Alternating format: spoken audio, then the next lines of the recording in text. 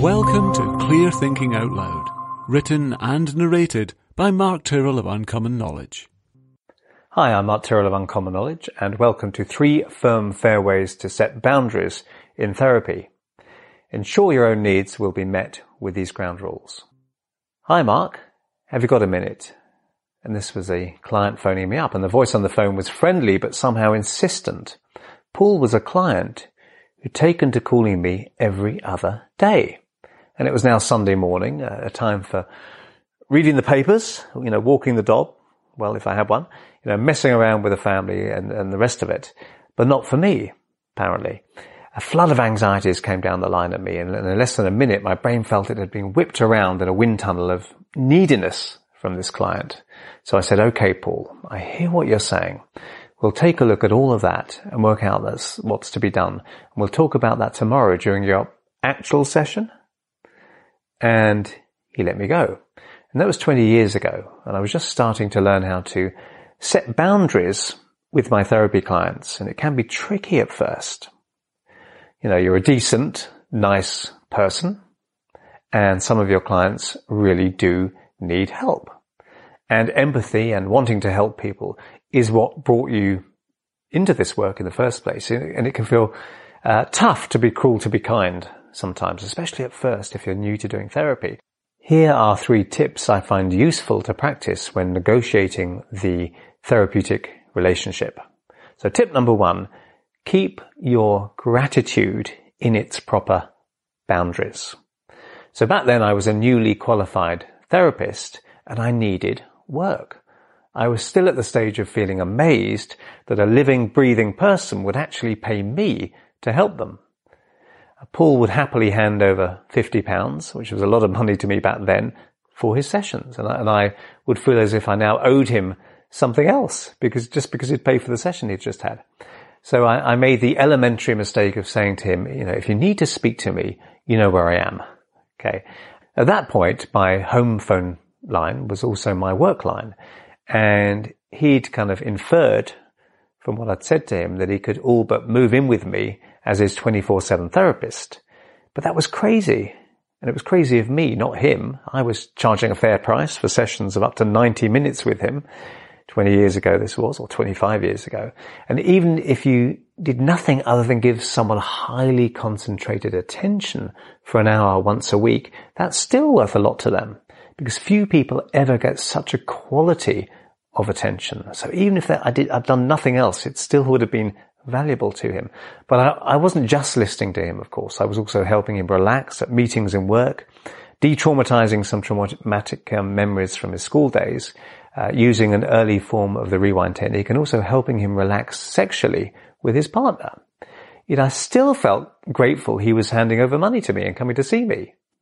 So remind yourself of all you're doing for your client so you don't feel you still owe them something in some way, whether that's in time or being on call during the day and night.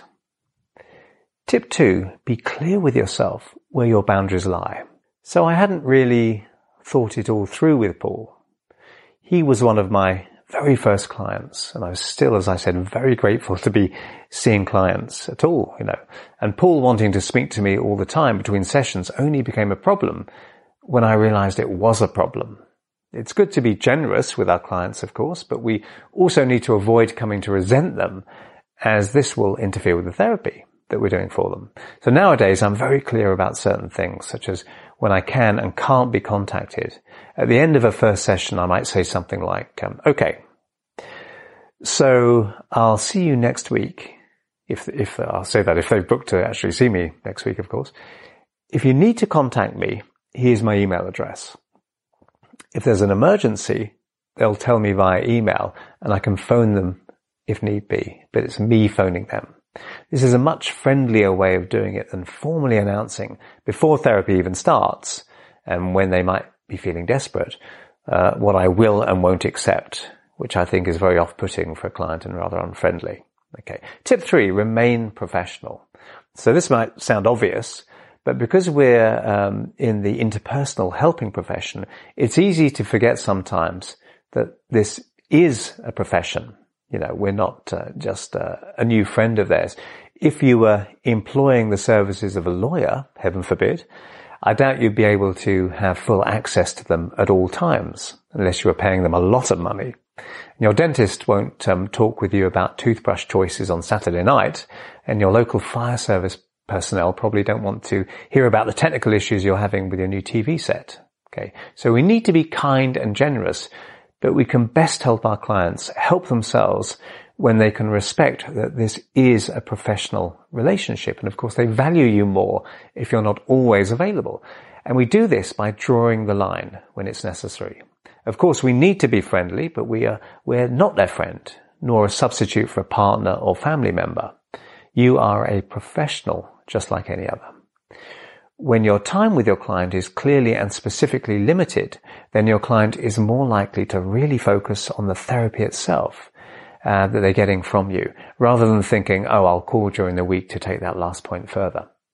So eventually, I had to tell Paul that our time together was going to be limited to the actual session times.